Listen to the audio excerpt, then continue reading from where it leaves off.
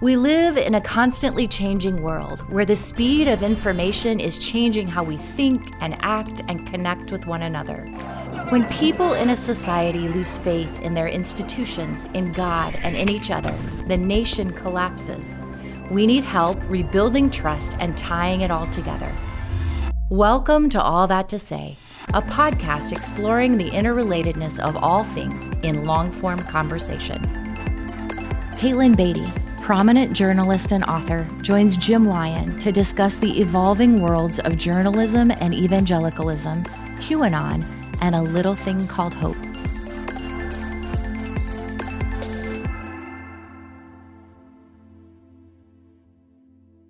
Caitlin Beatty, thanks so much for joining us at the table today. We are so glad you're here. Thanks so much for having me. And I want to disclose right up front that I'm a news junkie. You know, some people are fascinated by sports. Some people want to go hunting. Some want to build a business. Some want to fix their car. I mean, there's all kinds of disciplines of life that are passions for people. I don't care about any of that. But I want the news. I'm so drawn into the news. It's almost addictive. And so I came from Seattle. I'm right now on the northeast side of Indianapolis, and that's where my vocation has placed me. But I grew up in Seattle, and I still read the Seattle Times every day online. And that keeps me in touch with my home place. But then I read the Washington Post and the New York Times and The Guardian from the UK. I just can't get enough of it. And then if I'm in my car, I got Sirius XM radio so I could have all those news channels. I know they have 500 other channels, but I'm just about the news. And I'm just giving you all that to say, wow, I'm so excited to talk to you because you work in the news. You are a journalist. You have become one of the most influential voices helping the world interpret what's going on around us today, and especially with a lens of the church and the evangelical church. And it's wrestling with power and place and persuasion and politics. I mean, there's so much in that not everyone understands.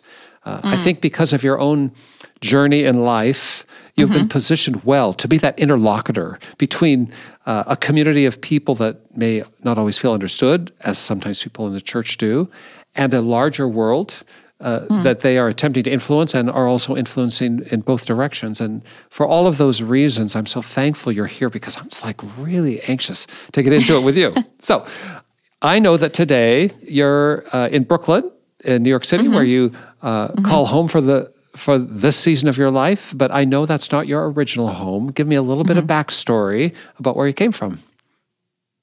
Yeah, so I grew up in Dayton, Ohio. My parents are from Cincinnati, went to school in Michigan, and then lived in the Chicago area for over 10 years. So I am a Midwesterner. This is my first time actually living outside of the Midwest. I don't have the Brooklyn accent down yet. But you've gone coastal.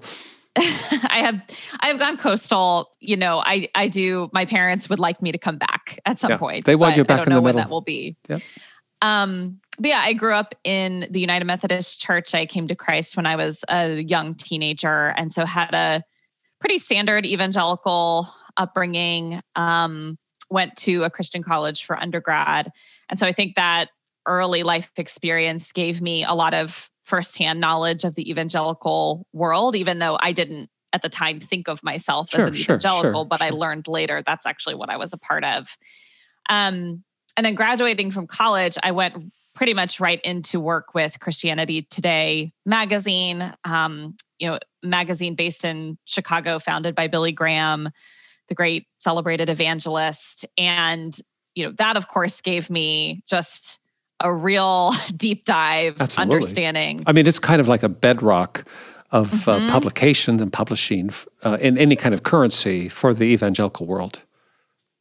Yeah, absolutely. I would say if someone has heard the E word thrown around and they want to know, what is this all about? Don't go look up evangelical on Wikipedia. Go to Christianity Today. Now, CT doesn't reach every single self-identifying evangelical Christian in the U.S. But yeah, I was there for 10 years. And I just learned about different institutions, organizations, leaders. It kind of gave me this national scope of the evangelical world. Because it has a lot of context, it has a lot of lines out in many parts of the country. But before we follow that out a little bit more, this is a calling to write. You're talking about print media. You do speaking, of course, too, but you have a whole career in print media. Mm-hmm. Have you always liked to write? Is that something that you discovered when you went to high school or college, or what would you say? Well, yes, writing has always felt extremely natural to me. You hear people sometimes talk about, people who are drawn to communication are usually either drawn to writing or speaking. And for me, writing is my kind of native tongue and speaking comes later. Mm-hmm. So I was one of those students in high school and college who loved writing papers and worked for the student newspaper in college. And I think what writing allows me to do is to understand what I actually think about something. It's like I have to have it externalized. It's a process. It's a process. Of your own thought, yeah. Exactly. And at some point, I guess in college, I realized, sometimes I could write something that would actually benefit other people, that helps other people understand a complex issue or debate or put to words something that they have thought as well. And, thankfully, I got to do that a lot at Christianity Today in terms of writing editorials and essays. There was a sense of, I'm trying to make sense of something that's really complex, but maybe other people will find it helpful as well and edifying and informational. So that's just, it's the thing, it's such a cliche, but it's the thing that I can't not do, even while I might be doing other things professionally on the side. Oh, I totally get that. In fact, I spent most of my adult life as a pastor, and I always thought that my role was in a substantial measure helping my parish interpret the world around them, to bring ideas together in a way that someone who's watching the world with me may not have strung together or understood, or I was able to give voice to what they were experiencing. And you're describing that on the printed page in the way that I would imagine myself on a platform, but I resonate with all that. But then if you like to write, and for me, writing is I think I write well, but writing is exhausting for me because I play with every word, and it's like, an obsession with perfection, and so I'll go back 15 times and redo it. So I don't do as much writing as you do, and I've read a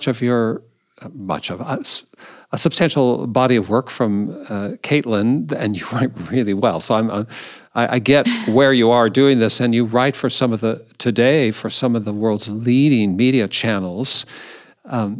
Have you ever thought about writing something that was not news or interpretive in the way of fiction or journaling in a way that you would publish? I get that question a lot. I do keep a journal, and I have for 20 years. And that's just helping me process my own thoughts. I have sometimes gotten the question, have you ever tried fiction? And it is so intimidating to me. There's something about coming up with things on your own. I'm like, I don't even know where you would start. So, I could certainly see maybe in retirement or something. Like, I feel like it's a muscle that's probably within me that just needs to be flexed a little bit. Just something a little more creative and expressive. But for whatever reason, I think, the nonfiction writing and the journalistic writing, I like trying to make sense of things. And I have a very analytical mind. And that's just where my mind goes. Going back to you being a news junkie, I totally resonate with that. And I think it's wanting to understand what is going on right now. What do I need to know to make sense of the world that I'm in? And in some ways, in my mind, like, truth is stranger than fiction. Well, I totally get that. Because what could be more interesting than the truth? Or in fact, exactly. I have friends who are all psyched up for the Super Bowl, for instance, which is an entertainment event. For me, election night is the Super Bowl. Who needs that game? What could be more dramatic and provocative and entertaining, you might say, than watching an election unfold? So I resonate with where you're coming from on that, and thank you for applying your skill set to helping tell the story and interpret, for many of us, events going around the world. And you do that through a paper like the Washington Post or the New York Times, or you're a guest on NPR. You have developed a very influential platform in an age when there is a lot of misunderstanding and confusion about church life, public life, evangelical church life as a slice of a larger church pie. I mean, there's just so much merit there. In all of that, Caitlin, you have been a pioneer as a woman. I mean, my understanding is you're the first managing editor at CT who was female, and the youngest. Yes. I mean, well, and here you are. I'm your father in terms of generational motif, and here you are already high in a strata of voice and influence, and as a woman. Tell me about that. You wrote a book called A Woman's Place. Would you describe yourself as a woman's advocate or a feminist? How would you put a frame for an audience around your own reference points? Yes, I get the feminist question a lot, and I, it's kind of a dirty word. Do you think it's a pejorative, or it's a difficult word because it carries baggage? It's a difficult word. Yes, it is. I don't think you can say feminist or feminism without so many images and associations and history coming to mind. And so it's not a word that I use a lot, to be honest. I don't go around introducing myself as a feminist. Oh, I get that. And it's not a word you would choose for yourself. Yeah, I think in some ways, so my parents, I attribute a lot of what I think of myself as a woman in leadership or in the public square. I attribute a lot of that to my parents. In a lot of ways, they're kind of dyed-in-the-wool conservative folks, Midwestern folks. But my parents were always very encouraging of me early on to say, we believe you can do and be whatever you put your mind and heart to. And we don't have the expectation that you fit into a certain box or that your life look a specific way. There's really been this sense that we entrust you to God and to God's leading in your life. And so I think that formation early on, I think especially from my dad, I never thought, well, I never internalized the sense that because I'm a woman, I have to hold back or my life has to look a certain way. I think over time, especially being a relatively young woman in the workplace, Christianity Today at the time was, most editors were men. They had been there for a long time. I was kind of coming up in the ranks, and I didn't have a lot of role models. There weren't any other women in editorial leadership. And I struggled for several years. How do I make sense of my role here? And I think in a lot of ways, the reason that I call myself a feminist and why that word resonates for me is because I see the ways that Scripture talks about the equal dignity and worth of men and women. It's there in the first pages of Scripture. The fact that men and women together bear the image of God and are called to participate in cultural creation and renewal.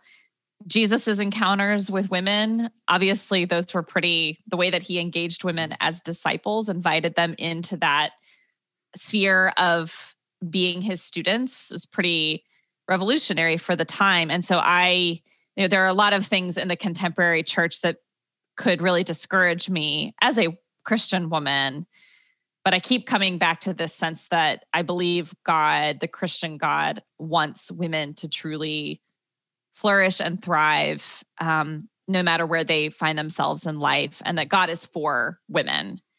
And so the church canon should be as well.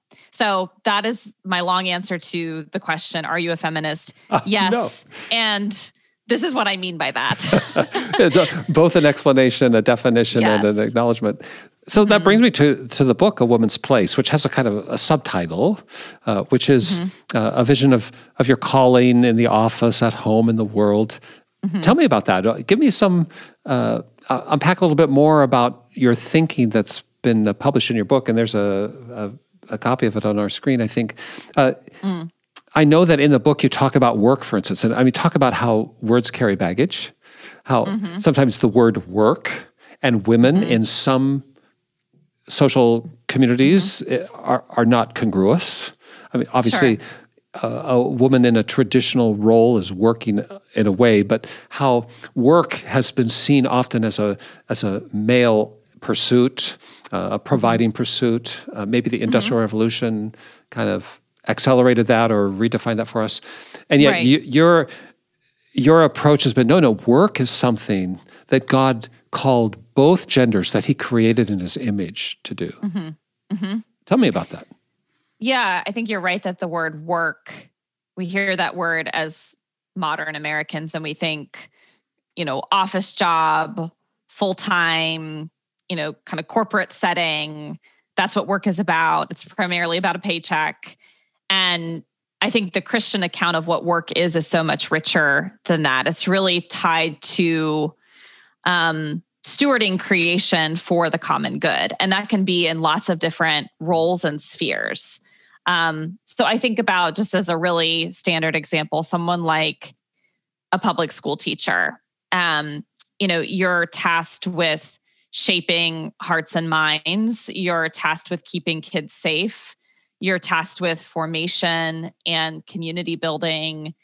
And even in that kind of standard everyday role, not a lot of fanfare or praise around public school teachers. I believe, a Christian who is called into that sphere or role can bless their neighbors in that role. And that's part of what it means to steward creation well as Christians, that it's not just about caring for our own or caring for ourselves or our families, but we're really to contribute to communal flourishing. And that's at the heart of what work is about. And I think that both that invitation and responsibility are available to both men and women. It's not just the province of men to bless the community. Right. And actually, I think you could make the argument that when women aren't participating in those roles, the community doesn't shine as brightly. We need the gifts and insights and life experiences and intuitions of both men and women for a whole community to flourish. And so, I think because of culture war narratives that have been with us for several decades, people hear work and women and think, well, that's denigrating motherhood. And nothing could be further from the truth in terms of what I think. I mean, I talk about my own grandmother in the book who didn't work a day outside the home after she was married.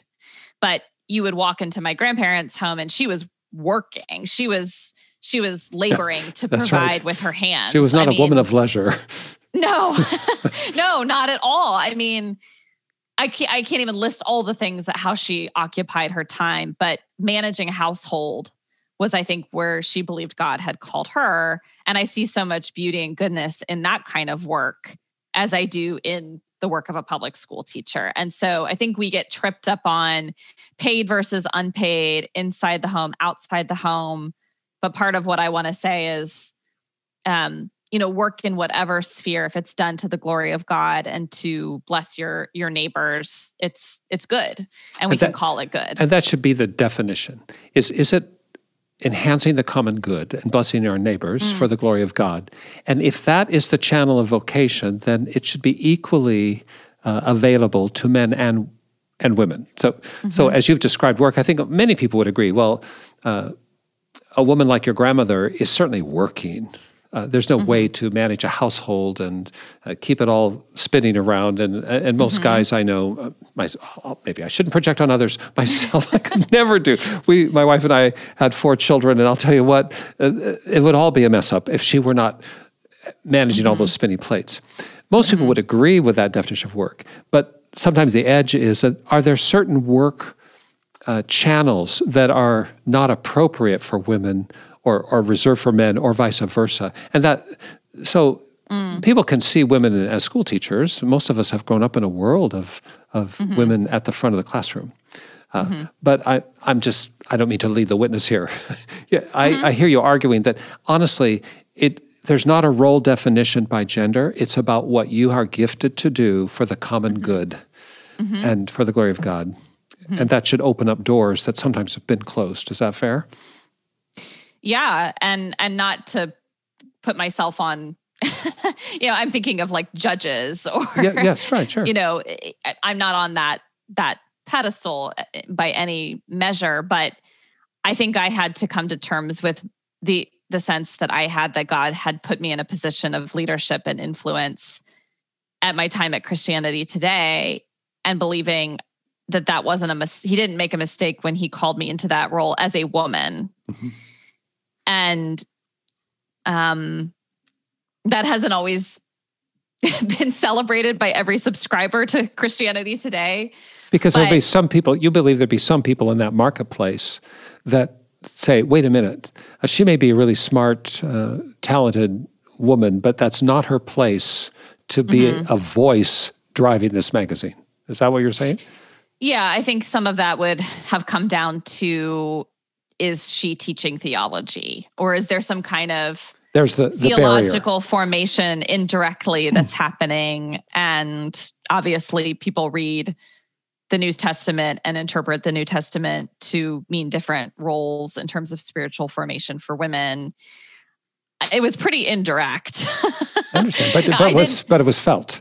But it was a question, I think, of authority, right? And our positions of authority in a church or kind of a Christian nonprofit or organization, positions of spiritual authority, are those reserved for men? I don't think so, but obviously that interpretation aligns with my own life experience. Yeah, right, but I mean, there's a scripture where Paul says, "I never let a woman teach a man." That's a passage from which might be derived the interpretation you've just framed. There are other passages that come to other outcomes, it would seem. But in the church life then, perhaps more so than in the broader secular marketplace these days, there are some hoops to jump through or some barriers to what I would call gender equity in the work as you've defined it. Do you see that changing? Or it's fixed, or how do you understand the status today? Let me throw out another thing. So Beth Moore, famously a Southern Baptist woman, one of the most prolific and influential authors of a generation in the evangelical world, has, seems to have kind of expanded her brand a bit outside the normal confines of her church home's theological construct. That's caused some buzz. Do you see what's happening in the Beth Moore story, for instance, as a wave of things to come, or is it an anomaly? Any thoughts? Gosh, I hope there are more Beth Moores out there, because I so appreciate how Beth has stewarded her voice and influence in recent years. And in a way, I'm kind of happy for her that she felt a freedom to break out of some of the constraints that she had felt in previous times. Because there's of course been blowback and controversy or questioning in relation to that. But I think that both church institutions as well as the broader public marketplace are deprived when we don't have women's voices shaping the conversation, helping to shape the conversation that we need to hear from women. And I think Beth her voice was especially important in relation to questions of character around political candidates, the experience of abuse and denigration as a woman in the church. I know that a lot of women have responded to what she has shared with, "That is my experience," and thank you for saying. She gave voice to an identified experience. Yeah. Yes.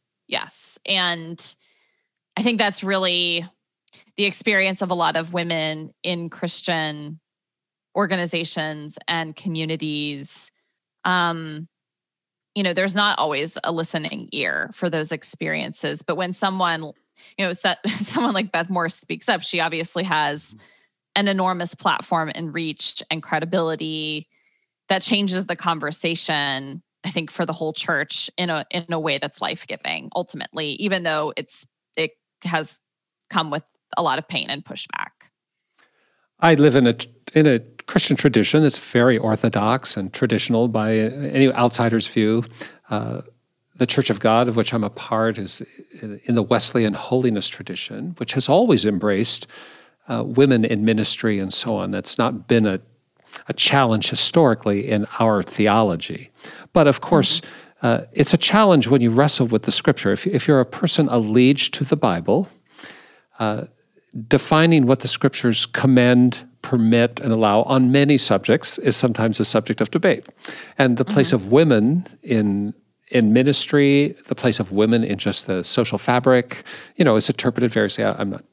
I'm speaking for our audience. I know that these are things you have mastered before. And you can prove texts like Paul said, I never let a man teach a woman, and I could say, well, yes, but Philip had 4 daughters who were evangelists, and then somebody else could say, yes, but a woman who doesn't... Paul did not say, I never let a man teach a woman. I'm sorry, I beg your pardon. Yeah, well... I think he was okay with that. Okay, we never let a woman teach a man. Sorry. Yes. But Philip had 4 daughters evangelists, and in Christ there's neither Greek nor Jew nor Greek, and male nor female, and so on. I mean, we have all this kind of back and forth. That as I've wrestled with it myself personally, and I'm going to just be frank up, as a guy, well, there's something attractive about that whole, like, men get certain privileges, and I mean, there is an ego that can be drawn to that. I'm not suggesting that people who hold a different theological view than I are driven by less than noble motive. I'm just suggesting, I know as a man, to live in a world where there's a certain structure that puts you in a place of privilege in some zones. I get how that could, well, that makes sense.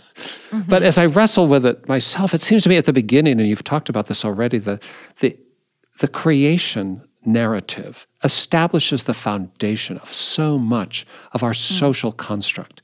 And in that, we have plainly stated that men and women both bear the image of God. And if that be true, I wonder, I'm just speculating here, is it possible to have a whole view of God with only one or the other? In other words, to experience the wholeness of God.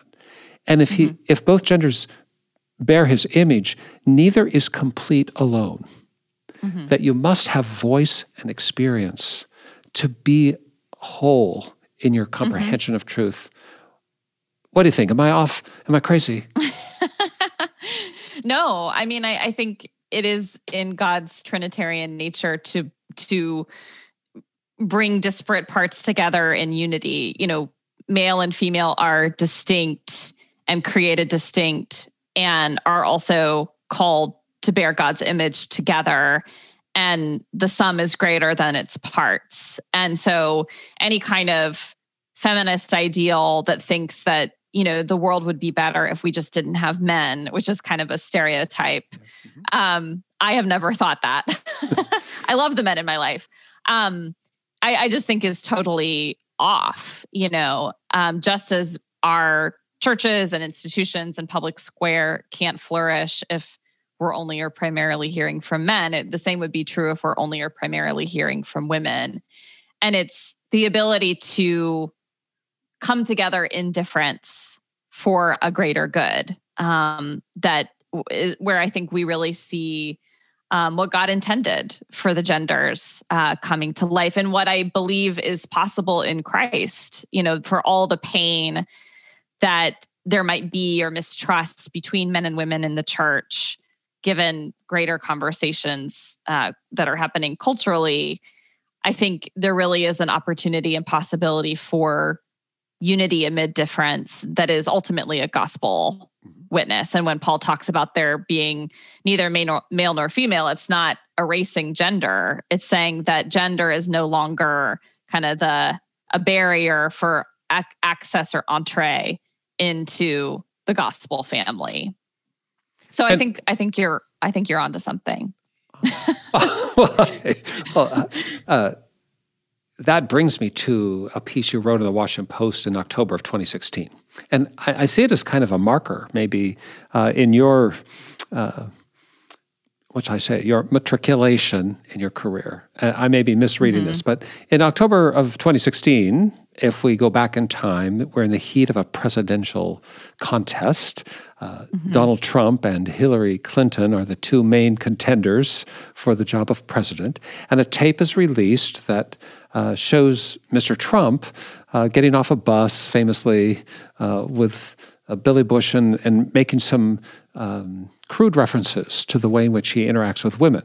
And that became a sensation as that tape hit the public square. And of course, there was a lot of drama in the political campaigns, I'm sure on both sides of the aisle, for the Clintons knowing how to respond to that, for the Trump campaign knowing what to do with that. And as we all understand, it was a very big dust-up. Mr. Trump made some comments and he said, well, you know what, I shouldn't have said that. It's just kind of locker room talk. He kind of packaged it as, well, you know, not a good thing for me to do. I've said a lot of things. I'm putting words in his mouth. But, you know, we all say things that we wish we hadn't said. But, you know, honestly, it's just the way things go down when you're in a locker room. And I wasn't in a locker room, so therefore, my apologies and case closed. I mean, that was kind of the explanation. And on the other side, there was a huge, appalling horror. This is a misogynist, someone who does not respect women, and so on and so forth. And that became the debate. As we all understand, Mr. Trump won that election. You wrote in that epic, that period of time, a piece for the Washington Post where you said, well, evangelical women, this is the last straw. They are done with Donald Trump. I mean, this is so over the top, this tape, that, you know what, they must be... This is the nail in the coffin of his approach and appeal to evangelical women. But as we learned, many rallied around the Trump cause anyway. And here we are in 2020, even though Mr. Trump did not win the 2020 election, still a lot of the data and polling would say many evangelical women were still on the Trump train. Now, I'm giving all that setup for you to share your thoughts. I mean, what do you think about this development or this reality from 2016 to 2020 when you forecast there would be a real pushback? And actually, there wasn't so much, it seemed, in the community of evangelical women. What would you, what would you attribute that, or how would you interpret that? Yeah. Well, to give a little bit of context for that very tumultuous time in our country's history. So the day that the news of the Access Hollywood tape was released was my last day at Christianity Today. You know, I had given my 3 weeks notice before that. I was packing up. One of my colleagues comes into my office and says, "Did you hear about this Trump news?" I was like, "No." And honestly, just like, I'm so glad I don't have to think about it because I'm burnt out. I want a sabbatical. not a cauldron of controversy. And then, like, you know, 3 days later, I wrote that Washington Post piece. I was on CNN for 5 minutes trying to give voice. Okay, how are evangelical women responding to these comments? And based on what I was observing from some high-profile evangelical women, not just Beth Moore, but, you know, Kay Warren of Saddleback and Christine Caine, Julie Roys, just women who are thoroughly, you know, evangelical, theologically orthodox, probably have supported many Republican candidates in the past. But wow, they're really speaking out in a way that I haven't noticed before. Surely this is kind of a bellwether for where evangelical women are with the campaign and how they're going to vote. And obviously I wasn't right. And a lot of people just were, I think we underestimated the alliance between the white evangelical movement and the Republican Party. And I mean, this was an unusual election in that we seem to have a Republican candidate who arguably has said and done things that kind of fly in the face of what Christians would consider, you know, marks of character. And so I grew up hearing character's really personal character, personal morality is really important in terms of who we elect and who we choose for our political leaders. And so that was the surprise. I would attribute that to a couple things. I think a lot of evangelical women are very concerned, they continue to be concerned about abortion and the number of unborn children whose lives are taken every year. And I think when you think about that cost and that tragedy, a lot of Christians are willing to kind of make a pragmatic argument to say, well, I don't like this political leader. No, I'm not going to have him lead my church, or I'm not going to have him, teach my kids or whatever. But listen, he's in charge. He has the power as a political leader to maybe change policy or to elect Supreme Court justices or nominate Supreme Court justices. And so we have to just make a bargain, right? And that was, I think, that language of bargaining. Like if we grant this person power and we kind of get behind this person, then we'll get certain kind of, changes that we want to see will be enacted because this person has promised to do that. So I think a lot of evangelical women probably kind of rationalized it in that way. But I'm not entirely sure that Christians writ large are turned off by Donald Trump. I think a lot of evangelical Christians who feel like the cultural tides are changing so quickly, the concerns about religious liberty, concerns about free speech, concerns about the ability to gather and assemble and believe based on conscience. If those are concerns that you have about the future, then someone who comes along and says, I'm not like a gentle, meek person. I'm a fighter, and I'm going to fight for you. I'm always going to fight for you. I mean, I think that's exactly what Trump promised evangelicals. And a lot of evangelicals wanted to hear that and wanted to believe that someone in Washington, D.C. would be for them and fight for them and fight for the things that they hold dear.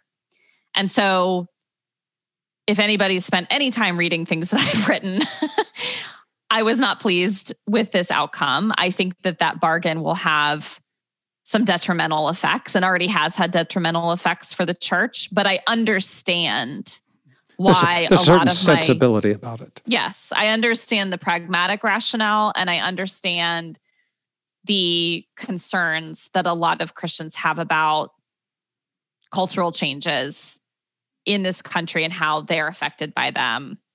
And someone who says, I'm going to defend you and fight for you, that sounds really good if you feel concerned about the future. Well, and I have a good friend who you would probably recognize his name if I disclosed it, who has said to me more than once, and he's very fascinated by politics. He's not a politician, but he pays attention. And he said, we often want to go into a ballot box and we want to choose between two candidates who have A grades. But actually what we get are candidates, one's a D and one's an F, or, and part of the analysis of the 2016 contest for people was, it may not be an A grade candidate, but it's better than the F grade candidate or so on and so forth. And so the bargaining, the calculation, that we live in an imperfect world and we make choices about what we consider to be the primary imperatives of outcome when it comes to public policy. So I get that. But you just referenced that you believe that while you can understand that whole train of thought, you feel like there's a price to pay for it, that there will be some negative impacts on the church consequent to it. What did you mean by that? So I've spoken with a lot of fellow millennial Christians who grew up evangelical about their experience of the election. And for a lot of them, the election was almost like an existential crisis because national Christian leaders who they grew up hearing on the radio or on the TV, or they read their books, people with a lot of influence,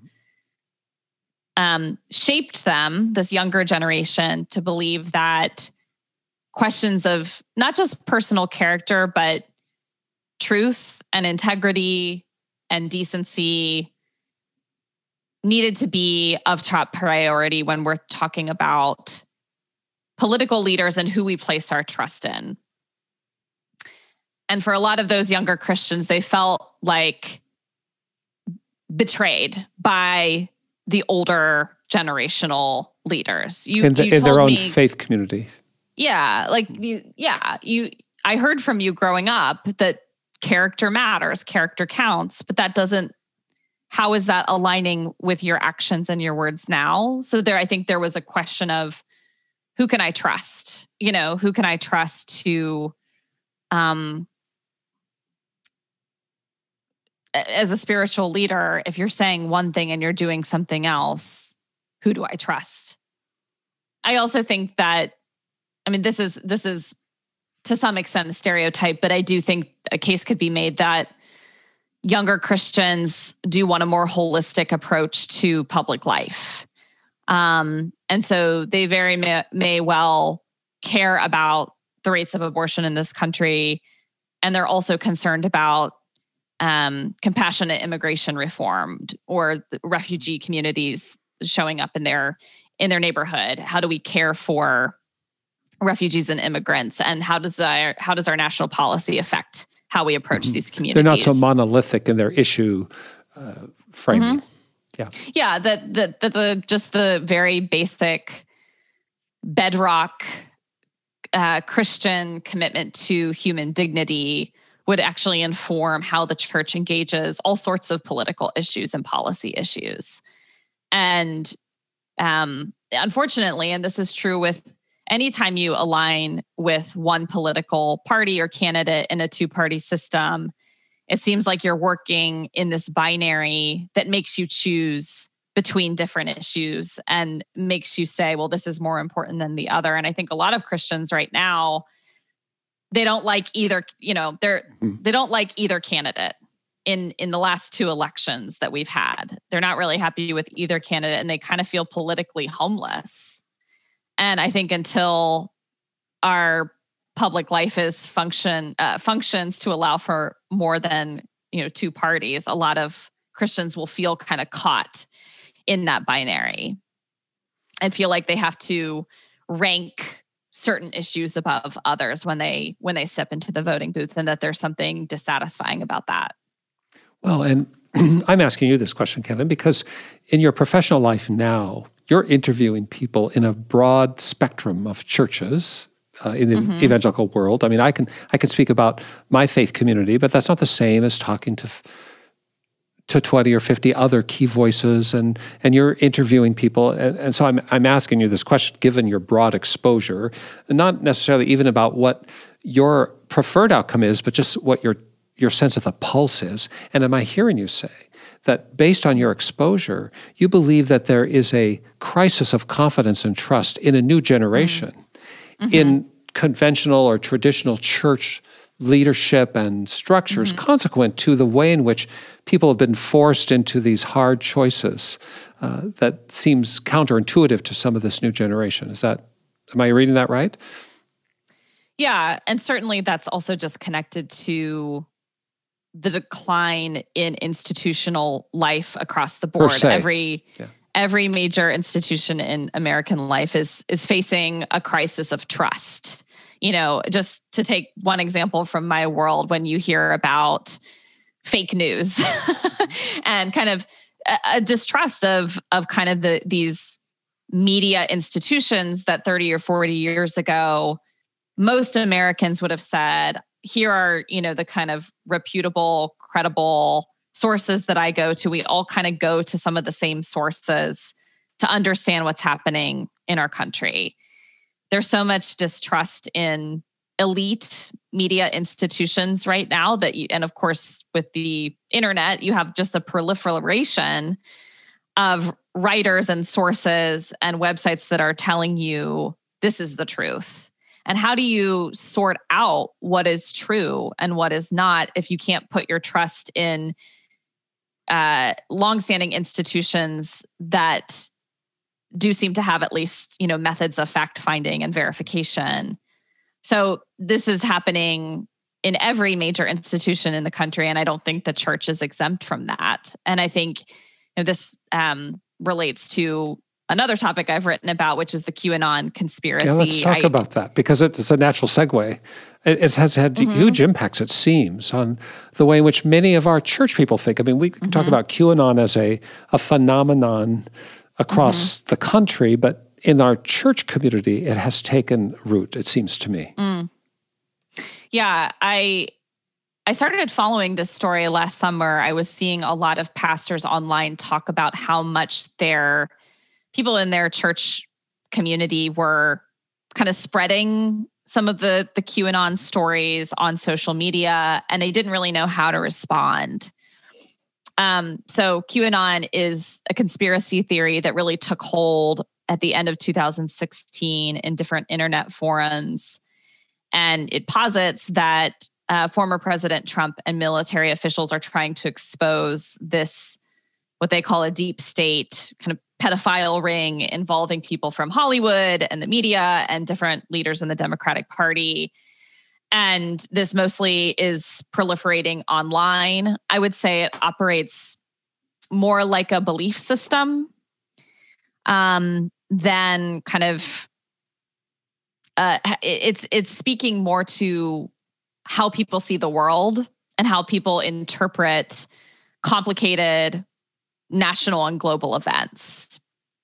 And these pastors, when they talked to me for a piece that I wrote last summer, just said, we don't really know how to, we don't know how to respond to this, because our church members are spending 7-8 hours a day online in these internet forums, reading and digging and going into the rabbit hole.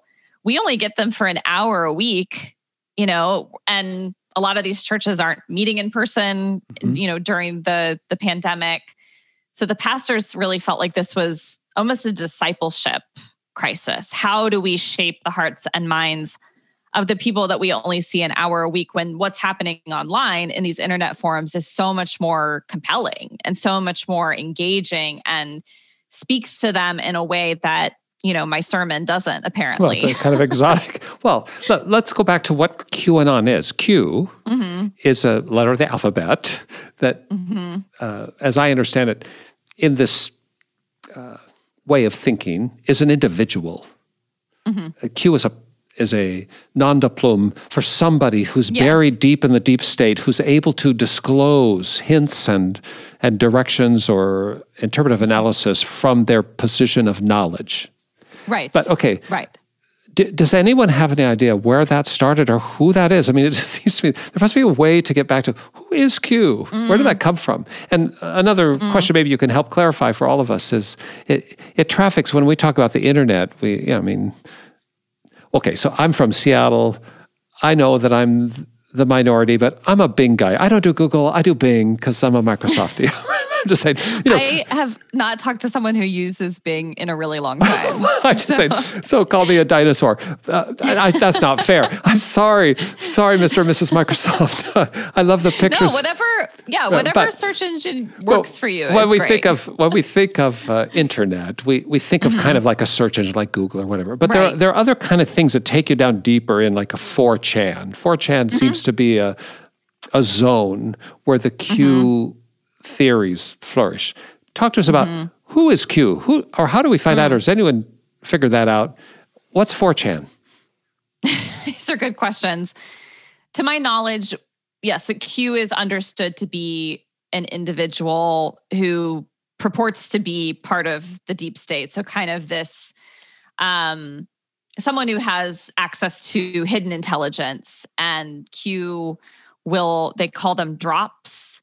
He or she leaves these hints or kind of almost like decoder messages. This is going to happen. Watch for this. This is what it means. So people who really are following Q are kind of wait to see what Q is going to say.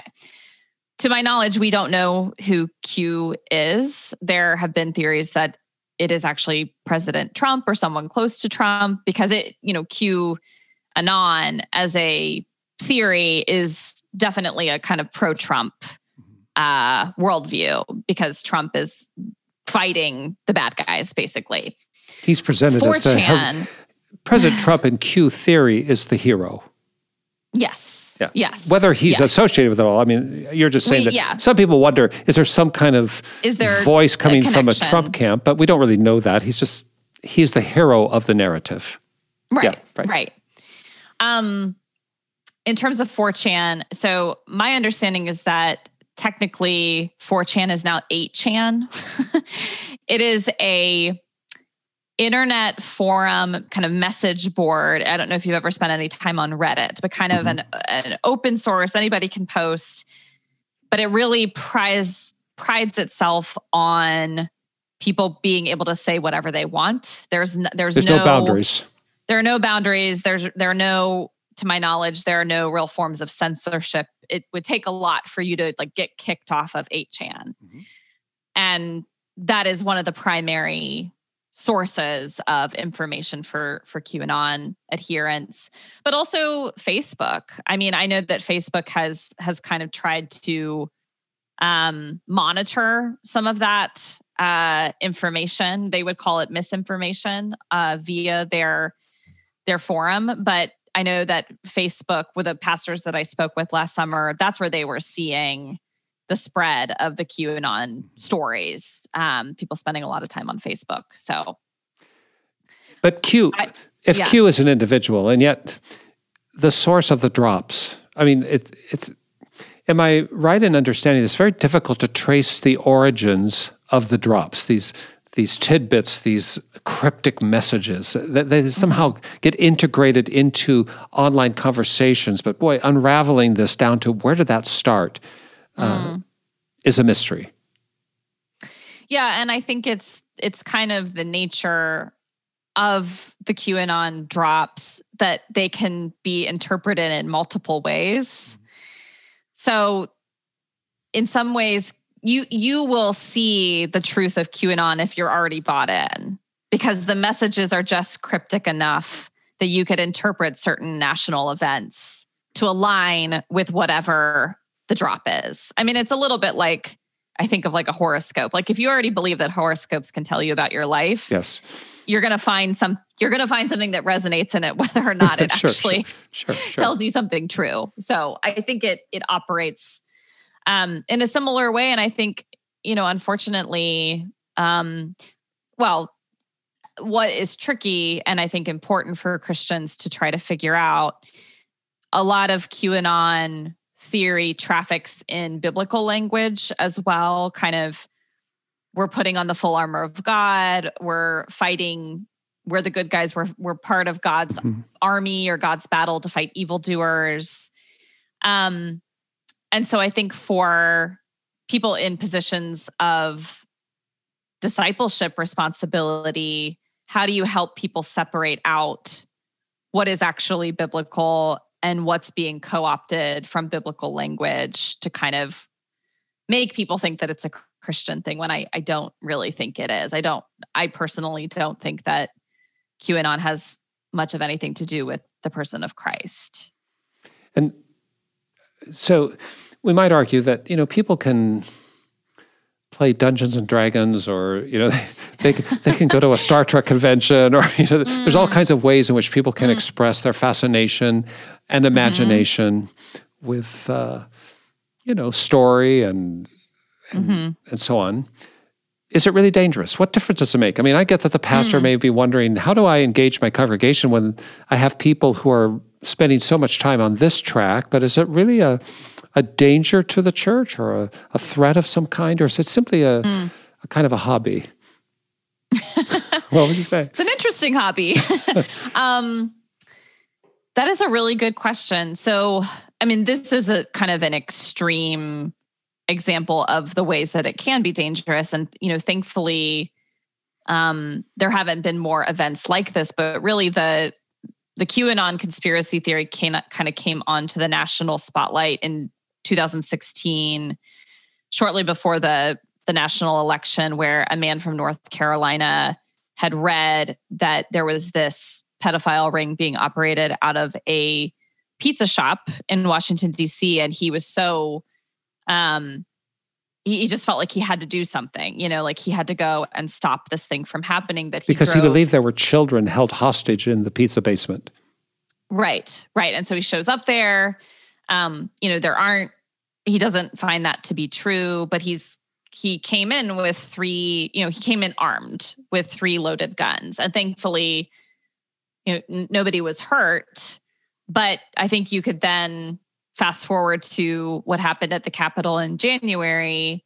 A lot of people who were there, where 5 people, including a police officer, died, were there because they believed this was some kind of fulfillment of the Q prophecies.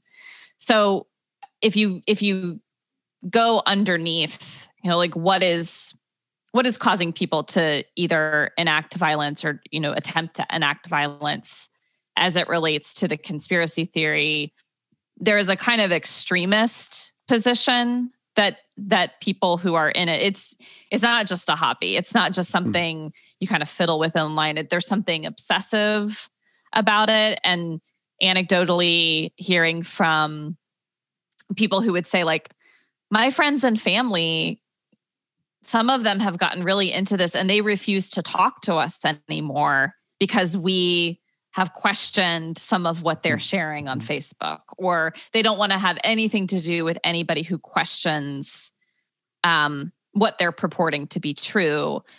I think that's where relationally it does get dangerous, that sense that there would actually be a breaking of fellowship over this conspiracy theory is concerning. I think, I don't have any family members who have invested in this, but I can imagine how painful it would be to feel like, wow, I haven't talked to my brother in 4 years because he doesn't want to engage me anymore because I've questioned this. So the extremism and all or nothing nature of it, I think is the real concern. Well, what you just described is a kind of cult-like outcome, right, where a group of people align with a certain set of ideas to the extreme that it's exclusionary and isolating, but also deeply motivating in the pursuit of a cause.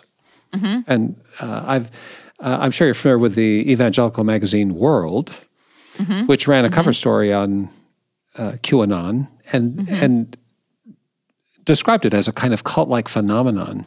And we're expressing concerns that many Christian people who believe in an unseen reality, I mean, I do too. I live in a world of both material and spiritual dimension.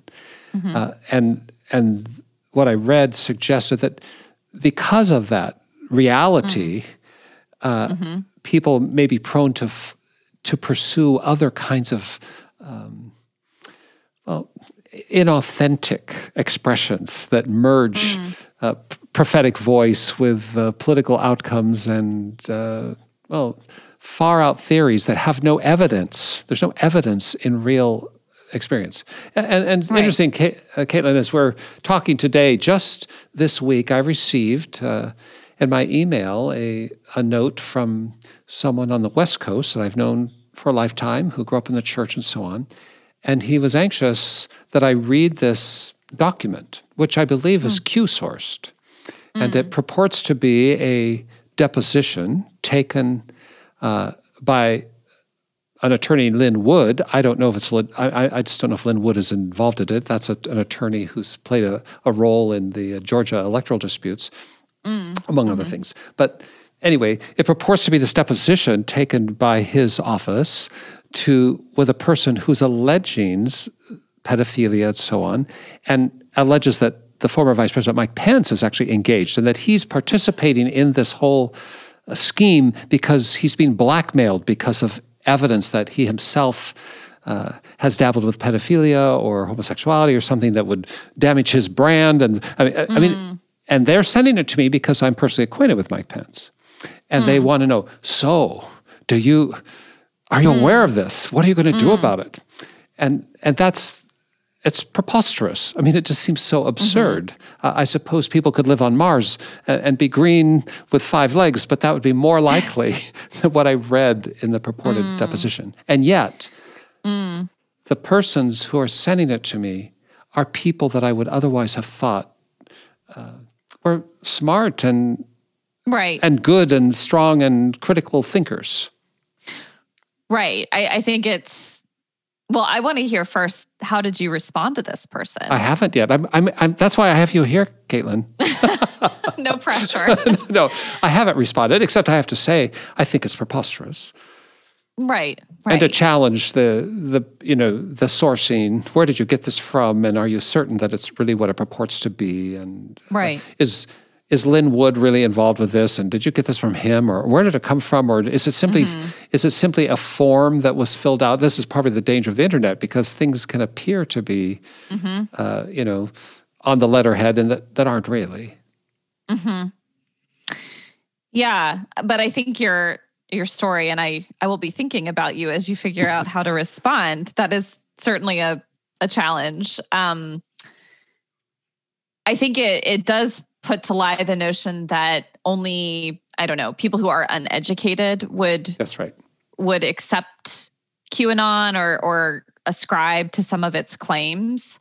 I've just anecdotally heard of people who we would consider highly educated, successful, critical thinkers are in. And I'm just fascinated to know how that happens and why it happens. And it seems like you have to say more than just, well, that's preposterous, because if you point them to what you consider to be credible news sources, the response is, well, those news outlets are in on it too, right? Well, and let me ask you this question then. Because we all understand that there's been a devolution of trust in media and so on, and maybe some with some legitimacy in some cases where people may have had a bias that they did not disclose. Everyone is biased at some level, but some people would play that without disclosing their own bias. But that said, I have no journalism experience, except I was on my high school newspaper staff. I was the associate editor of my high school paper. But I mean, even at that elementary level of journalism, there were certain protocols. We can't write a story about the football team unless we do these checks and sourcing and so on. What would you say is something that someone should look for? So you're contributing to the Washington Post or the New York Times. That suggests to me that you believe that they're credible. And, some of an ordinary response would be, well, I know they're credible, and while people may not like some stories they've read there, they have certain protocols. They don't publish things. And if they make a mistake, they'll retract that kind of thing. Right. What are the protocols for the layperson to understand as they evaluate a news source? What should a news source be doing to make its presentation credible? Right. Well, it sounds really kind of basic, but any statement of fact needs to be verified either by digging into medical records, legal records, getting people on the phone and talking to them on the record, so that if questions arise about the veracity of your story, you have receipts, so to speak. You have the record. You have an objective authentication. Processes of authentication are obviously very important. It's important for all news media to try to be balanced. And what balanced means isn't that you can't make any conclusions about certain actors in a story based on what you have as evidence or as the factual details. But for example, if you're reporting something that places an organization or a person in a negative light, you absolutely need to do due diligence to call the person or the organization and try to get them to speak on record.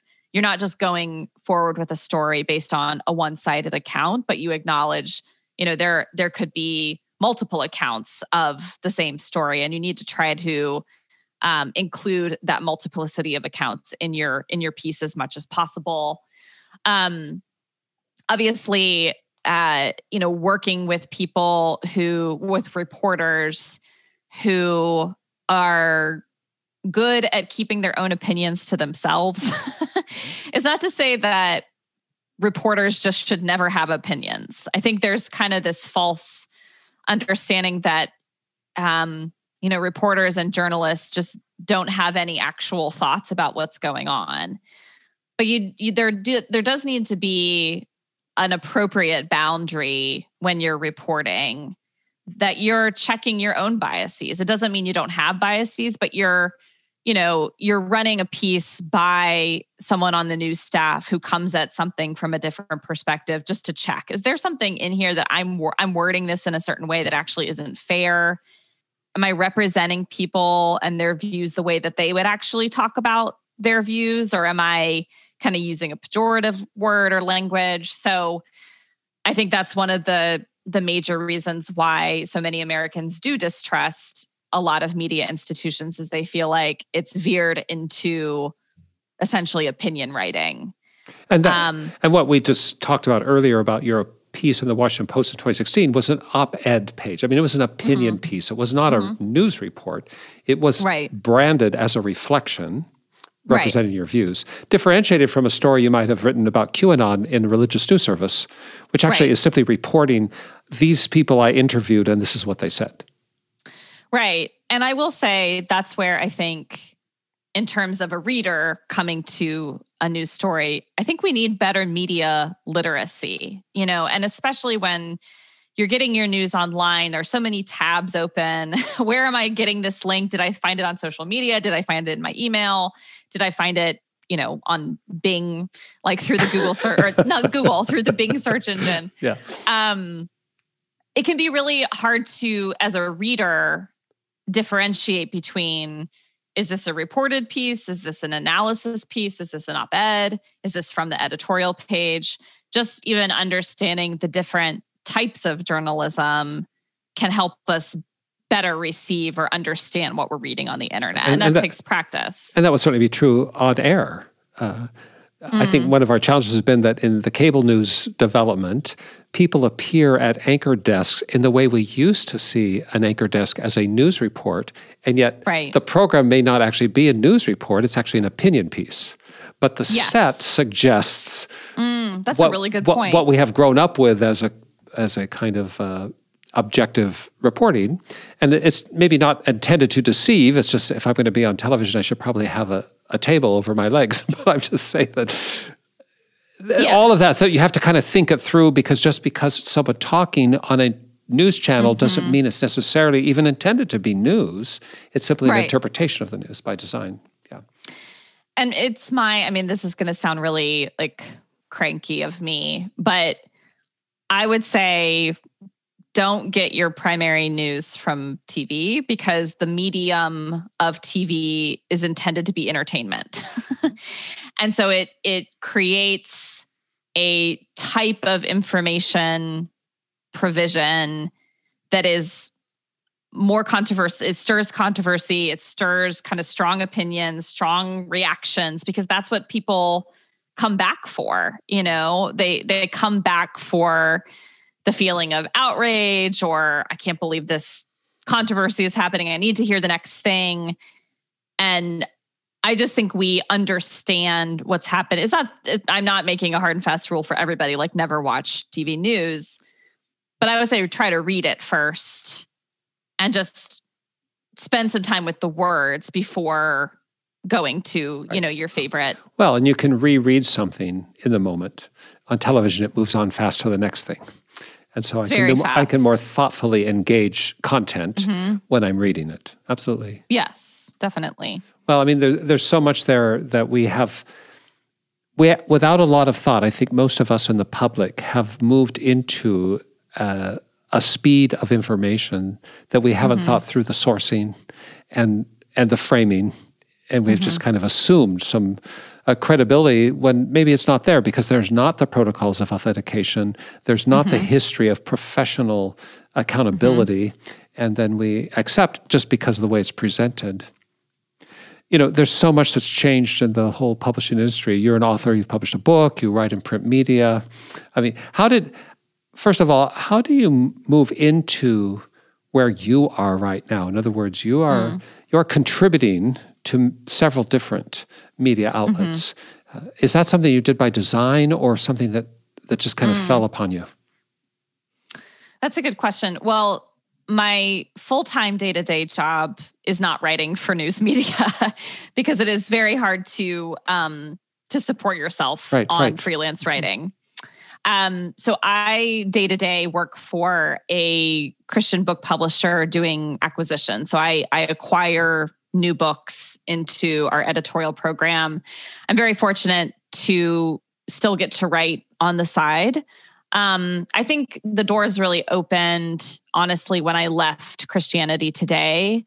I felt a freedom to write as myself in a way that I didn't when I worked at Christianity Today, and felt like I had to represent this whole institution.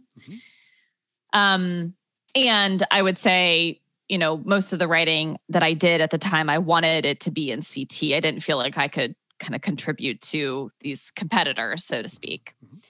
So yeah, I mean, as soon as I left CT, it just happened to coincide with the 2016 election. And then all of a sudden there were these news outlets that were really interested in having someone explain different dimensions of the evangelical movement. And I found myself with, the understanding of that world, as well as the time to write more. And I still love to do that. I hope to be able to continue to do that even while I'm working full time as a book editor.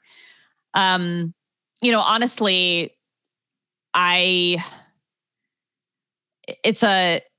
it's been an exhausting 4 years to be publishing online, and I have found it to be spiritually healthy to take breaks from the internet, because there's so much opinion, there's so much anger.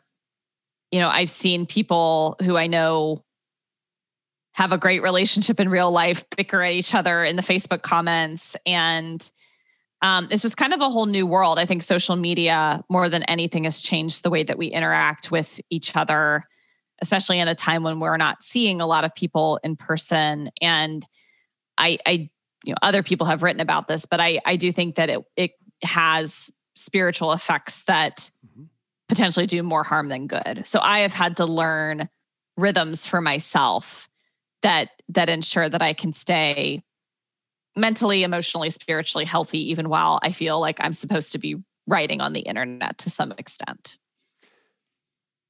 You're a woman of faith by your own profession here in this conversation, a person who chose to follow Jesus. You just referred to the fact that you sometimes have to take a break from the internet because you feel like it's spiritually exhausting as well as mentally straining.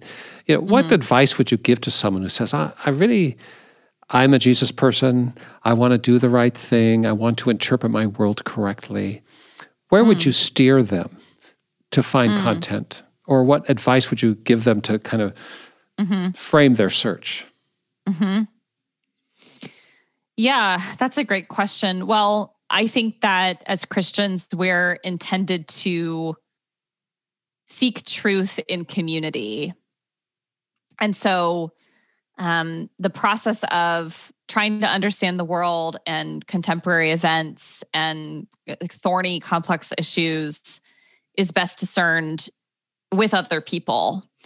We need other people to kind of grasp the full truth. And I think a part of that too is in the body of Christ, making sure that we're in conversation with people who read the news differently from us, who have different political convictions, who have different ways of thinking about public life. I have had to check some of my own biases. I think we should always be trying to just acknowledge that we all have lenses through which we see the world, and no lens of ours it's always going to be blinkered, right? We're never seeing the full picture. Being in conversation with people who can help us get a fuller picture, whom we can disagree with in love. And that feels like such a radical thing right now, to have difficult conversations and disagree and still maintain relationship. It's hard. I'm not saying it's easy. It takes a lot of work, but I think that's what our world wants. I think at the end of the day, I think a lot of people recognize that our public discourse is broken and the internet hasn't helped us. And I haven't always done a good job of that. And so more practically to your question, taking breaks, just like I have an app that just literally blocks me from getting on social media for certain periods of the day. Sometimes I turn it on for a week if I have like a really busy work week and I'm just like, you know what? I need to block that out. I try not to get on during the weekends. So finding rhythms of rest and rhythms of quiet, and then being able to come back so that you can come back and engage better and in a more grounded way, I think is something I've had to learn by trial and error. It just reminded me of a friend I have. He's a psychologist. And I was asking him about his practice during the pandemic. And has he seen any changes in his practice in the patient stream consequent to these days of the pandemic? He said, oh, yes, absolutely. I said, well, how so? And he said, well, I have so many more people who are having trouble sleeping. I said, really? And why? To what do you attribute? He says, well, it's about the isolation of the pandemic that's driven people to even increased online and cell phone engagement. And he said just even in the light itself, the way in which it triggers our brain neurons and everything, that it creates an absence of rest. It makes it harder to rest. And so he was prescribing just what you said for a different reason. To stay healthy, make sure that you draw some boundaries around your time so that you are not overwhelmed, because even physically, it takes a toll beyond the mental hoops. So, yeah, I so appreciate that. Caitlin, you watch the world. You're very savvy, I think, in the way in which you gather information. You've been, actually, even as you have answered my questions, you've done so with a certain kind of, I'll call journalistic aplomb, carefully, phrasing and so on. And that's something I can appreciate. I think the world would be better if more of us engaged there. You've suggested, maybe our communities, and especially if we'll lead ourselves to a community of diverse perspectives, can help us navigate all the bombardment of news, which makes me wonder, our churches might step up and become safe places for community conversation that is not all driven by the same ideology. And of course, in the gospel, I want to be with people who also understand Jesus as Lord. But when it comes to interpreting my events, I know there are people that I count as brothers and sisters in Christ who see the world differently. I need to find that place. Here's a word to our churches that, maybe we can, with intentionality, create that space in some way. But having said all that, your grasp and view suggests to me that you might have a forecast for the future. Is there something that you're seeing in the way the church is functioning or not, and the world around it, and all this intersection of politics and so on, that gives you hope? Are you optimistic, or are you concerned in a way that makes you think, I don't know? So I have to be hopeful, because we are told to hope, and because our hope rests in the Lordship of Christ and God redeeming all things and working all things together for the good of those who love him. So that is my spiritual answer. And that is truly what I believe at the end of the day. It's legit, absolutely. I do think, and this is a combination of taking what I read and trends that I follow and church leaders I talk to, and also just gut. I do think that the church is in a time, the American church, I should say, is in a time of difficult refinement. I think that there are aspects of church life and organizations that just need reform, and a kind of checking of allegiances and where we place our ultimate hope as Christians in America.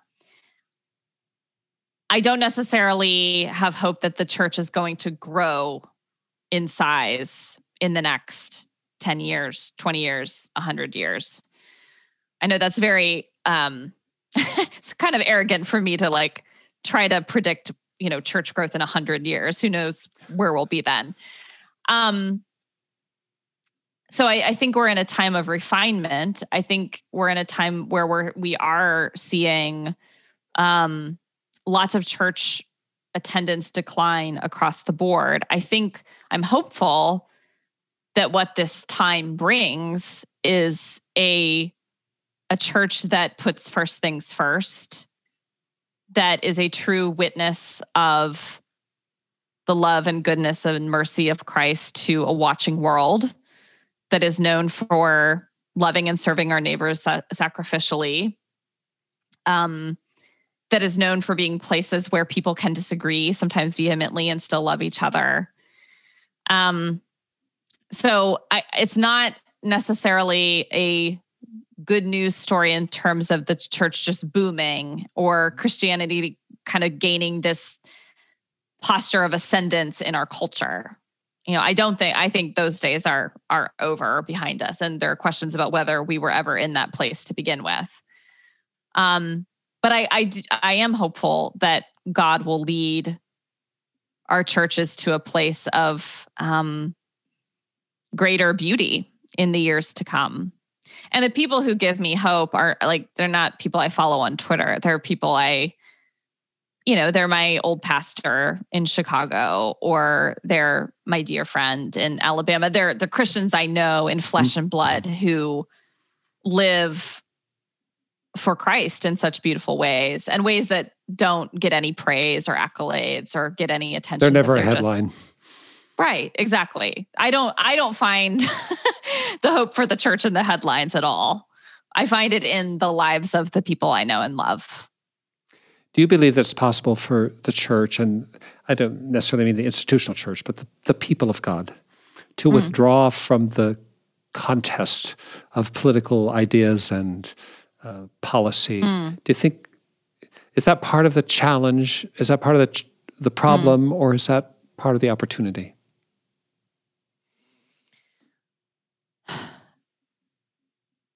I mean, it's this tension about what it means to be a Christian in a fallen world, because on one hand, I would say, when human dignity is at stake, we are called to engage our politics.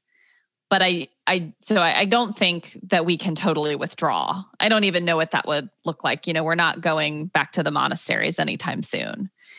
But I do think that there is a sense of needing to depoliticize our primary identity and what we place our ultimate hope in, and figure out a way to stay engaged in the world without thinking that politics, especially our two-party system, is going to solve everything. Jesus is not on the ballot. Every political leader will fail us or not live up to our hopes and expectations on some level. And so it's hard for me to imagine withdrawing entirely. I don't think that's what we're called to do, but we're also called to place our ultimate hope and trust in a kingdom that is not of this world. And how you live in that tension is messy, but I think it's where we're called to be. I'm so glad, Caitlin, that you're living in that tension. Thanks for being that eyes and ears that helps us all understand a little better from your perch and your relationships, your contacts, and your avenues of communication about just what is actually going on around us. I mean, it's so important. That's why I'm a news junkie, actually, because I cannot live in isolation from the world around me. It doesn't mean that I can be a driver, but I do need to be aware. And thank you for helping make us aware. Well, thank you so much for this conversation, for being a great conversation partner today, and for such thoughtful questions. A journalist always loves really good, thoughtful questions. So you've been... I'll consider that very high praise coming from an expert. And hey, let me just say, from a guy who lives in the cornfield of Indiana, about 90 minutes from Dayton, every place has its charm.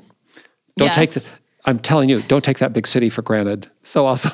New York. Enjoy. Thank you. All right. Godspeed.